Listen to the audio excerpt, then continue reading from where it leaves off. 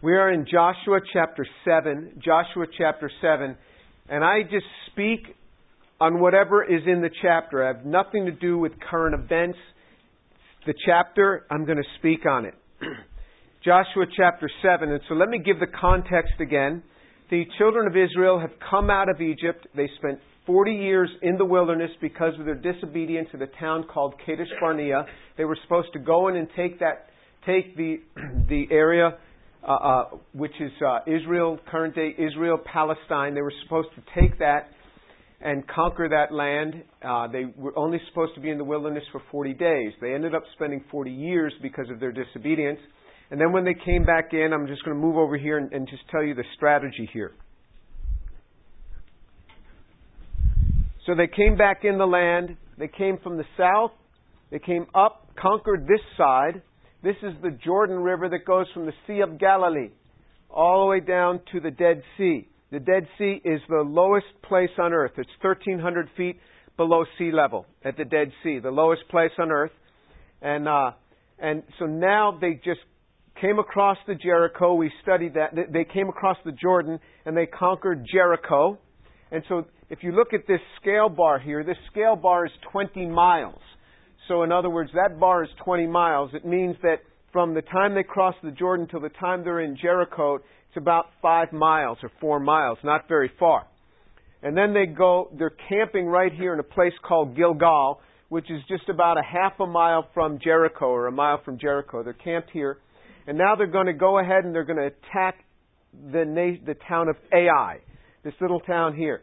Jericho is 900 feet below sea level. Ai is 2,600 feet above sea level. So there's mountains here. It's very hard to see that. So they're going up these mountains, and it's a foreboding place. It's desert. It's some sand, gravel, rocks, white rocks, and some shrubbery. But it's all an uphill trek to Ai. And so that's where we're going to be studying today. So Joshua chapter 7, verse 1. They had already conquered Jericho, so we'll start reading in chapter 7, verse 1. But the sons of Israel acted unfaithfully in regard to the things under the ban. For Achan, the son of Carmi, the son of Zabdi, the son of Zerah, from the tribe of Judah, took some of the things under the ban. Therefore the anger of the Lord burned against the sons of Israel. In chapter 6, they had been told, when you conquer this land of Jericho, you are to take nothing, none of the spoils. Everyone was to die, and we discussed that this was very unusual.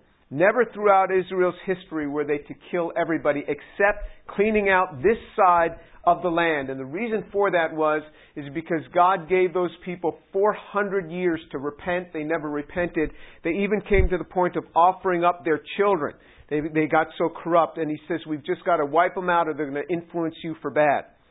And we already discussed that, and if you're interested in that, and if you think God is too vindictive, you go online and listen to the earlier messages, and you'll get a better understanding of that. But He told them, when you conquer Jericho, everything is to go into the Lord's treasury for what is ultimately going to be the building of the temple. But Achan apparently took some of the spoil.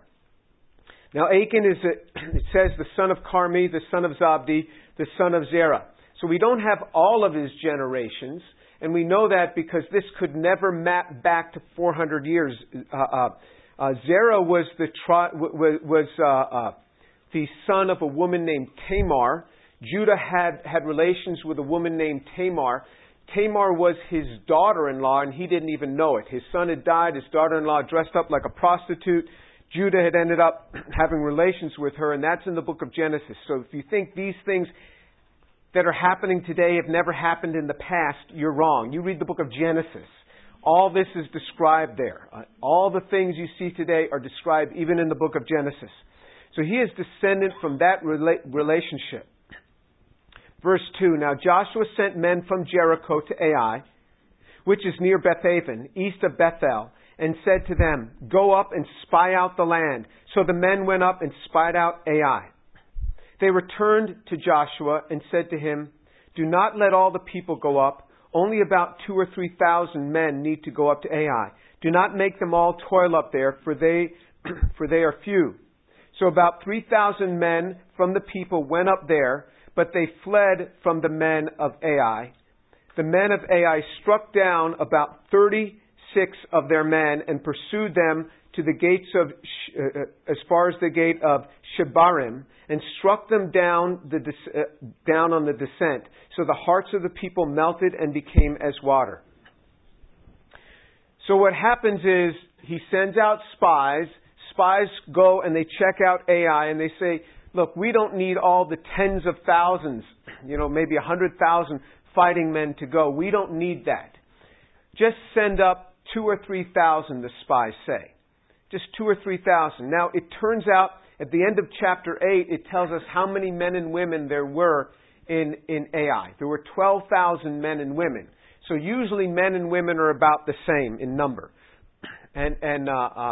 So that would mean that there's really about 6,000 men, and these spies say just send 2,000 or 3,000. So it's really interesting. Earlier on, they would always underestimate their strength. Now they have one conquering of Jericho, and they overestimate their strength. This is actually very much like our lives. We think we're inadequate, insufficient, and we're always thinking that, like we can never accomplish this. And all of a sudden we have an accomplishment, and we're like, I can handle this.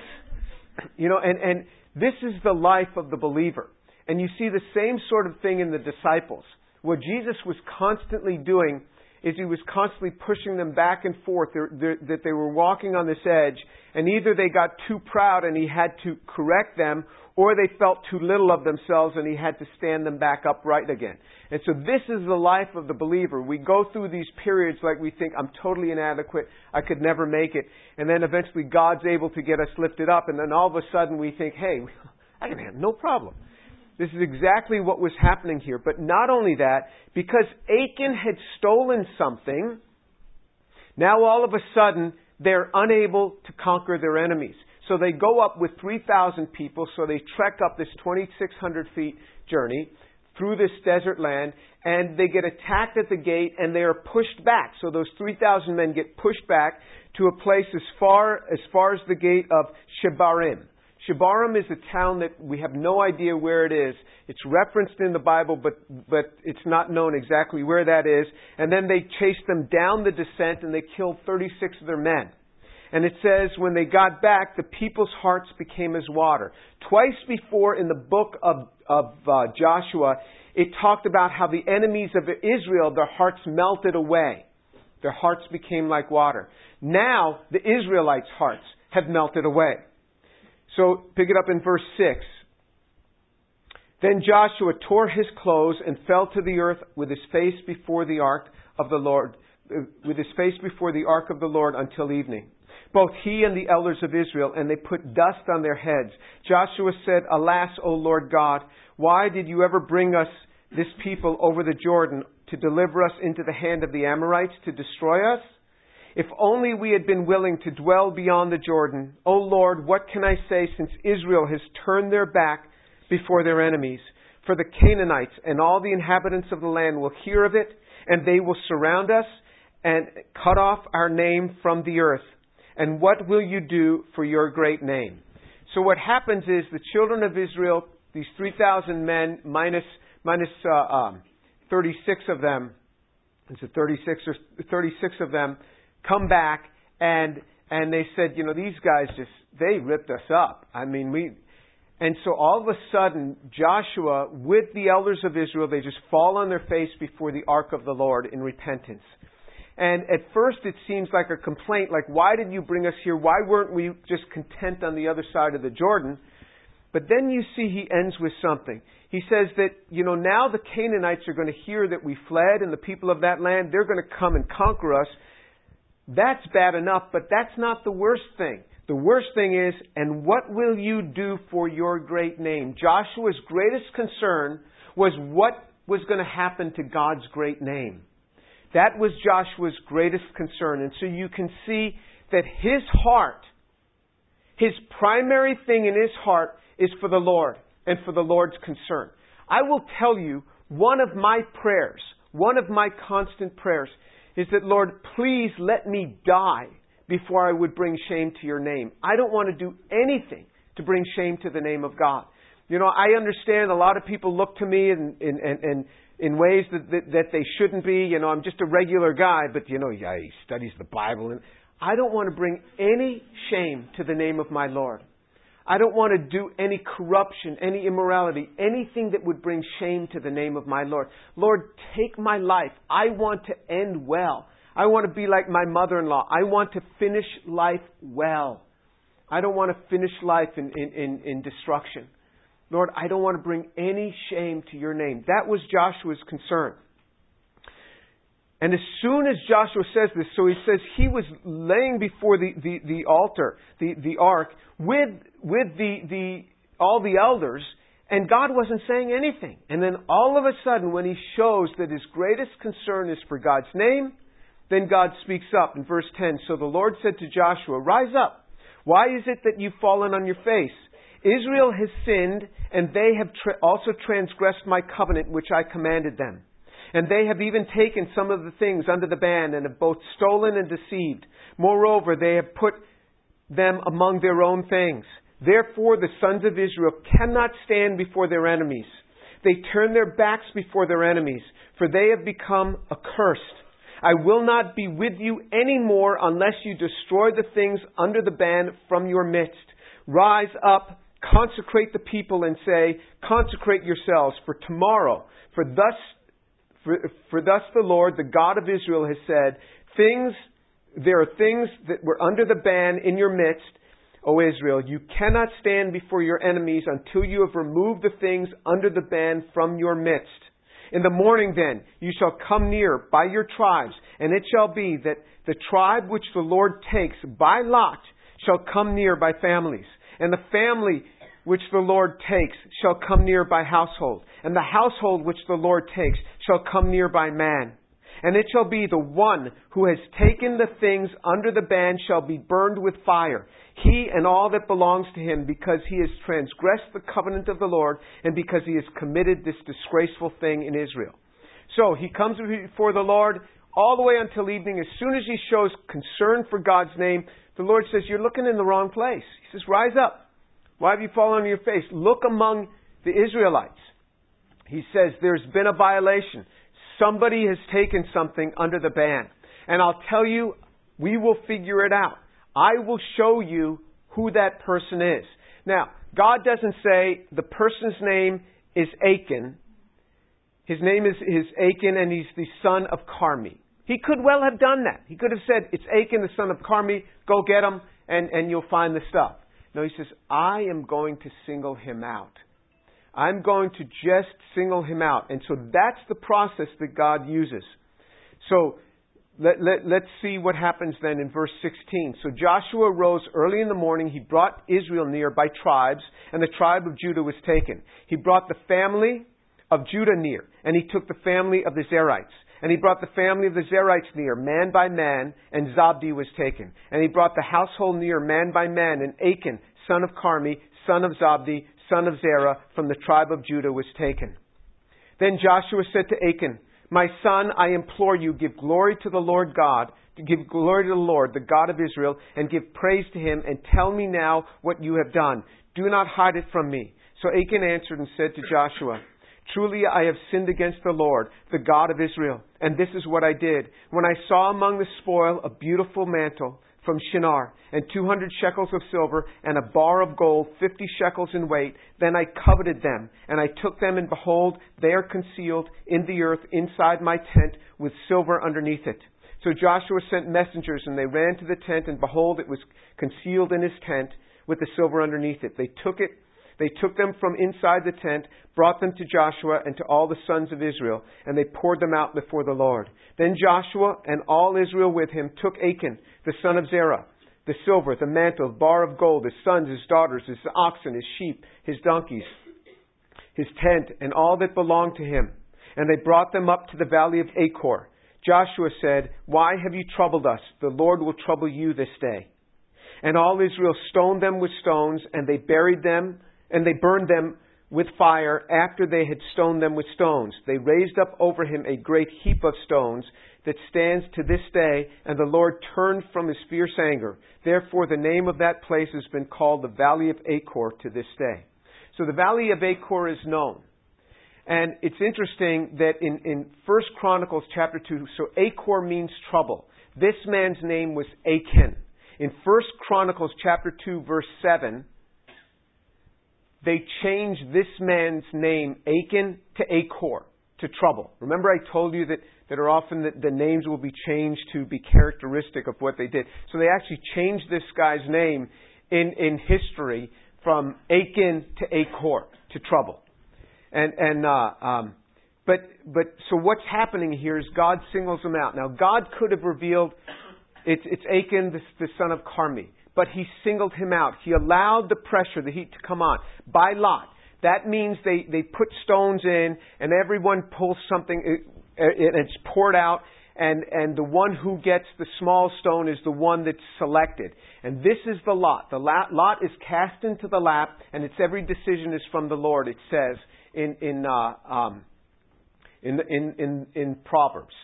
The lot is cast into the lap, its every decision is from the Lord. They even used this method of choosing lots to choose who was going to replace Judas as the next apostle. And the lot fell to Matthias. And after that, once the Holy Spirit came, we stopped using the lot. We depend upon the Holy Spirit. But that's the way they used to discern. And so through that they found, so what are they doing? They keep singling out. This is in front of everybody. This is what I want you to see. There was a sin that was committed, and the leadership of Israel exposed to the sin to everybody. He didn't say to the elders of Israel, hey, let's keep this thing quiet. Let's just quietly find out who it is, and we'll deal with him. No, they told the whole congregation, this is the first lesson for you today. You come clean as fast as you can. When you have committed sin, do not wait for it to be drawn down and drawn down and drawn down and singled out to you. Achan never spoke a word. He knew it was coming. The next day, Joshua said, we're going to find out who did this. And Achan's thinking, he's never going to find it. Nobody saw me take that stuff. I was alone in the tent. Now, what he took was a lot. 50 shekels of gold. That was a lot. And then a lot of silver and all these garments. And he hid them in his tent. So something that his family must have known about. But he thought, I'll never be caught. When we have done wrong, we must come clean with it very, very quickly. This is the first lesson for you. And don't think, well, I won't ever do wrong. No, you'll do wrong in life. A lot of times you'll do wrong and you won't even know that you've done wrong when you've done it, or you didn't and you think, oh, this is not really anything. Come clean as quickly as you can. We take the Lord's Supper in here after every one of these classes, and you're welcome to join us. If you know the Lord, if you have accepted Jesus Christ in your heart, we invite you into the Lord's Supper. The Lord's Supper is a time, it says, that you are to examine yourself and then eat of the bread and drink of the cup. It is a time of self-examination. We are to have times of self-examination where we say, Lord, is there something there that I need to deal with in my life? Something that I need to deal with. You allow the Lord to deal with it. And you ask the Lord, is there something I need to deal with? And He will point it out. And repent before the Lord. The longer you wait, the longer it's going to have an effect on you. Achan said nothing. He waited until it came totally upon him. He was singled out as the person. And you will be singled out. You know, there have been times where what happens is, and this happens to men in business and women in business. You get into business and you never expect to embezzle. You never expect to do wrong. And all of a sudden there was an opportunity and you're not even sure, why did you do this? Come clean with it as soon as you can. Go and confess this. In the Bible, they would make restitution. In the Bible, restitution had to be made fourfold or sevenfold, depending on the offense. If you have taken something, say you've stolen $100 from somebody, and you go back to that person, you say, I took from you $100. I want to give that back, but I want to give you back $400. That is what's called making restitution. They had to give back 4 to 7-fold. If you give back many times over, that will really appease things and will teach you not to do it anymore too. This is a good practice to have. Remember, whatever you take, The Lord is not going to let you forget that. That will carry with you, and you think it's just a skeleton in the closet. What we do, the sins that we commit, don't affect just us. Achan's sin, that lone man's sin, ended up getting 36 people killed, ended up the entire nation being on the wrong side with God, and ended up getting him, his wife, his children, all his animals, all of them killed. Now, in the Old Testament, in Deuteronomy chapter 24, verse 16, it says, when a man does an offense and capital punishment is executed upon him, it is only for him and not for his family. A man's sons will not suffer for the man, and a man will not suffer for the sins of the sons. It was only to the individual, except in the cases where the offense was in idol worship and against God. This was a very special land of Jericho. That's the land where we saw all these miracles, where the wall just came down flat. Now these are huge stones. It can only come flat if the earth opens up, because they ran, it says, straight ahead. That land is very much like it talks about in Deuteronomy chapter 13, verses 12 through 16. The command was, if there's a town among you that has decided to neglect the Lord and start worshiping idols, all of Israel collectively is to go there and kill everyone and everything in that town. This was a divine judgment. This is a divine judgment that Achan brought upon his family. But sins today are not administered like that, the penalties, but the ramifications are never for a lone person. Let me give you an example, and I've been prepared for this for many weeks, because I prepare many weeks ahead in this class. But I'll give you an example of many occasions where I have seen both men and I have seen women commit adultery in families. It never affects just that individual. When a man commits adultery, it's often with a woman in another family, and two families now are affected. Not just the man, not just the woman, but the entire families are affected. People around them are affected. We are a community. We're a community, and it affects everyone. People think pornography is a victimless crime. It is not a victimless crime. Not at all. You take those patterns and you bring them into your marriage, and you make your wife, you make your spouse, you objectify them, because now they become the object of what you're fantasizing with in your mind. And you think, well, once I'm in marriage, then I'm not going to need the pornography. That is a lie of the devil. Men always bring the pornography right with them into the marriage.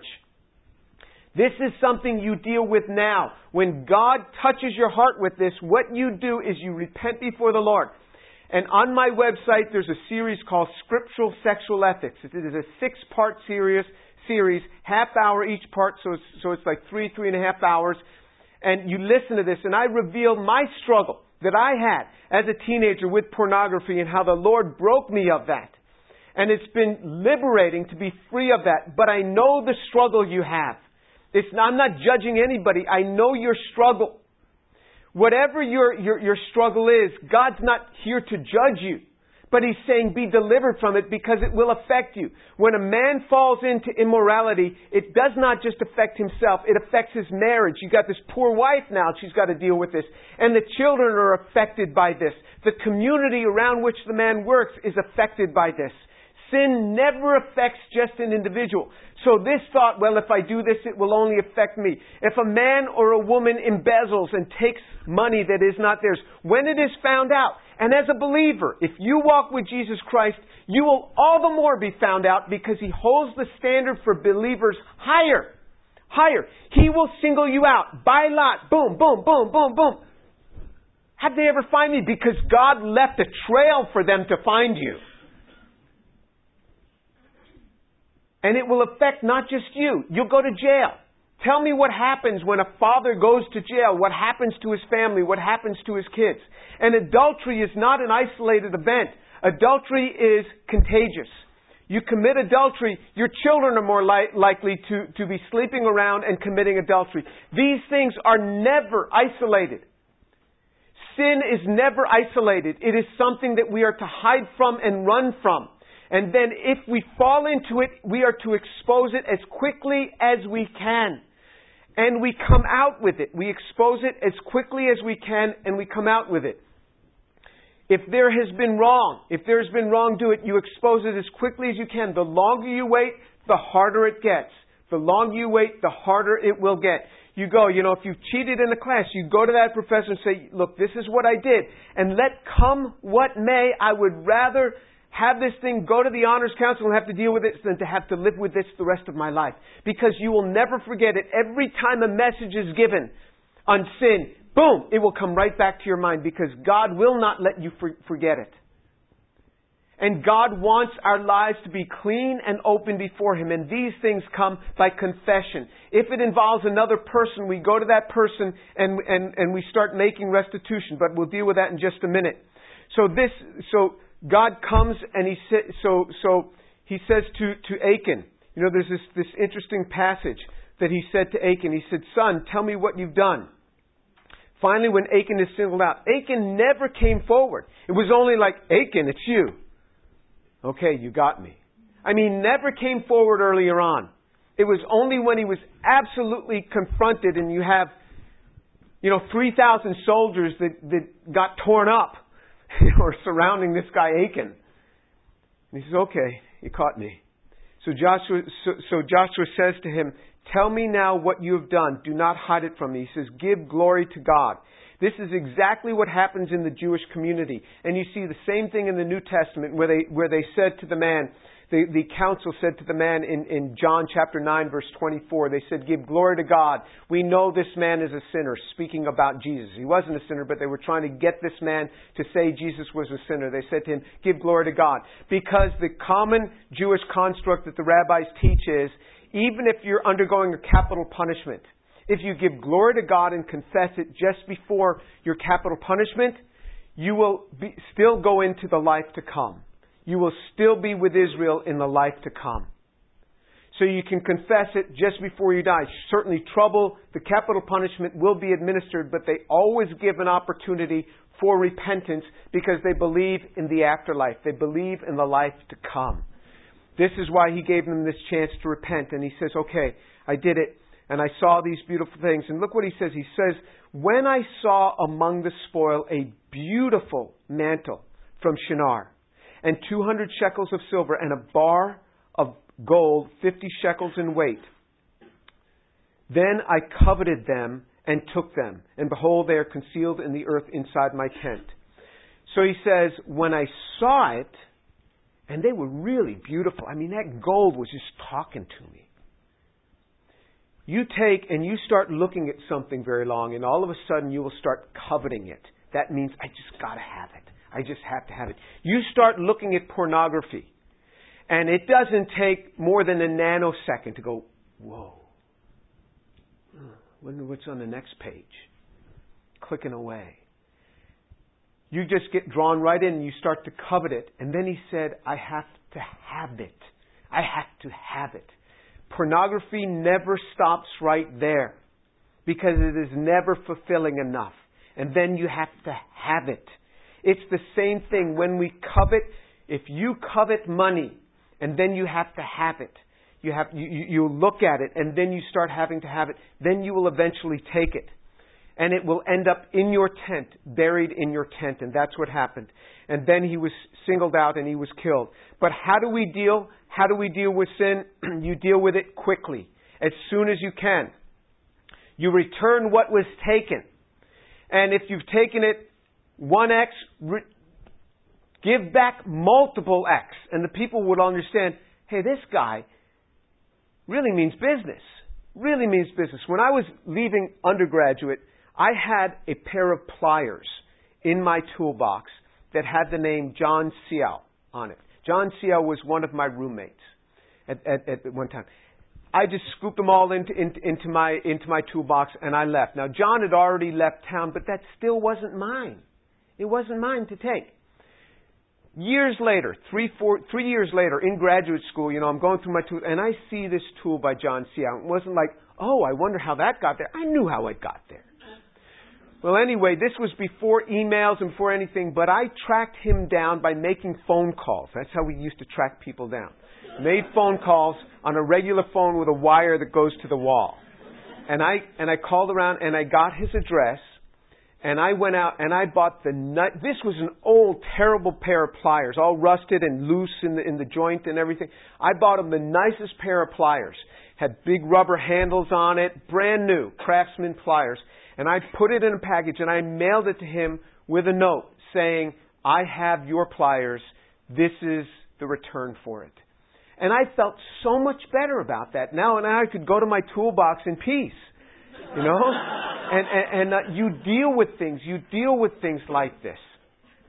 There are things that have gone on in my career. In fact, one of them, we just discovered that we assigned the structure of a compound incorrectly. So this is an important thing. I've got to get this corrected in the literature. And so I just composed it. And finally, I really wanted to make sure we had defined it incorrectly. So finally, when we made sure we defined it, I've written a long letter. A long letter to the editors of the journal. I said, here, we assigned the structure of that compound wrongly. The other data in the paper is fine, but that is assigned wrongly. I am willing to publish an erratum, or I'm willing to withdraw the publication. Whatever you advise, I submit myself to your counsel. We have to come clean. You think that, I kind of enjoyed doing this? No, I don't enjoy doing this at all. But it's something we have to do. You come clean. So when we published the paper, I thought it was right. But when we discovered it was wrong, I could not keep that hidden. I had to deal with the issue. And so this is what we do. So if you turn to Matthew chapter 5, see what Jesus has to say about this. So this is in the Sermon on the Mount. The Sermon on the Mount is not Christian ethics for today. It is what the law should have brought the children of Israel to if they were obeying the spirit of it. Matthew chapter 5, verse 21. No, we'll pick it up. We'll pick it up in verse 28. Matthew 5, 28. I'm sorry, Matthew 5, 23. The verse numbers are so small I can't see them without my glasses. So it's 23. Therefore, if you are presenting your offering at the altar, and there remember that your brother has something against you, leave your offering there before the altar. Go first, be reconciled to your brother, and then come and present your offering. So he says, when you come to make an offering, if you realize your brother has something against you, leave your offering, go deal with your brother, and then come back and make your offering. This is why I tell you can take the Lord's Supper, but if you know that there's something there, you are making a commitment to find that person to deal with them. The worst way to deal with a situation is by text. That is the worst way. If you can go to them face to face, say, this is what I've done, sorry I lost my temper with you, please forgive me, and leave it at that. You don't have to belabor it. You don't have to sit there and just, shine their shoes or anything. I'm very sorry, please forgive me. If you cannot meet with them, then call them. If you can text them, you can call them. That's kind of the way it works. And you call them and you deal with the situation. And so what he does here, he says, you leave your offering at the altar. Then he goes on to say, he says, make friends quickly with your opponents at law while you are with them on the way, so that your opponent may not hand you over to the judge and the judge to the officer, and you be thrown into prison. Truly I say to you, you will not come out of there until you have paid up the last cent. There are so many lawsuits that go flying around. People threatening lawsuits all over. I hate lawsuits. I am telling you, the only people who win lawsuits are lawyers. They're the only ones who make money on these things. You think, I'm going to get him. I'm going to get my pound of flesh. You will lose 4 pounds of flesh trying to get a pound of flesh. It will never be happy for you. Whatever you can do to get out of a lawsuit, I urge you to get out of it. Now, most people don't listen to me in this when I tell them this, and they go through a lawsuit and they're like, I'll never go through that again. I'll listen to Dr. Tour next time. I just lost so much money. And then because you're writing, month after month, you're writing checks to this lawyer. Month after month. And you're like, I'm spending more money on the lawyer than I am over the whole issue. But I really want to get that guy. And then at the end of the day, you've spent these tens of thousands of dollars on this lawyer. And then if you don't pay him, he's coming after you. And so just let it go. Let it go. If someone has defrauded you, just let it go. Just give it to the Lord. Say, you owe me this, but I'm not coming after. Just leave it. Just leave it. It is so much cheaper than going through a lawsuit. I urge you, just walk in forgiveness. Better to be wronged. If you look in 1 Corinthians chapter 6, we're not going to turn there, but he says, with lawsuits, isn't it better to be defrauded than to have to go into a lawsuit? We have direct command in the New Testament about this sort of thing. I urge you, you will have many opportunities in life to go through lawsuits. I urge you, don't bother. Somebody rear-ended your car. Just say, look, if they're supposed to pay for it, you say, well, I'm not feeling great. And the lawyer came to me, I can sue this person. Just look, you look all right to me. Just let them go. Everybody makes a mistake. Just let them go. If their insurance company is going to pay you for that, fine. If not, just let them go. Don't go suing people so much.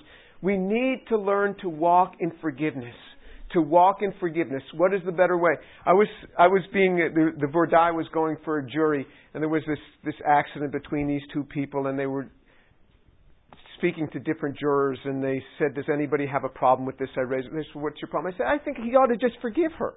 And she didn't mean to run into him. He looks okay to me. And I got off of this thing. I didn't have to be on the jury anymore. I just got stuck. But that's really the way I felt. I said, forgiveness is the way to go. And then all these guys around me, he ought to just forgive. Forgiveness is the way to go. Just let the thing go. All right, let's pray.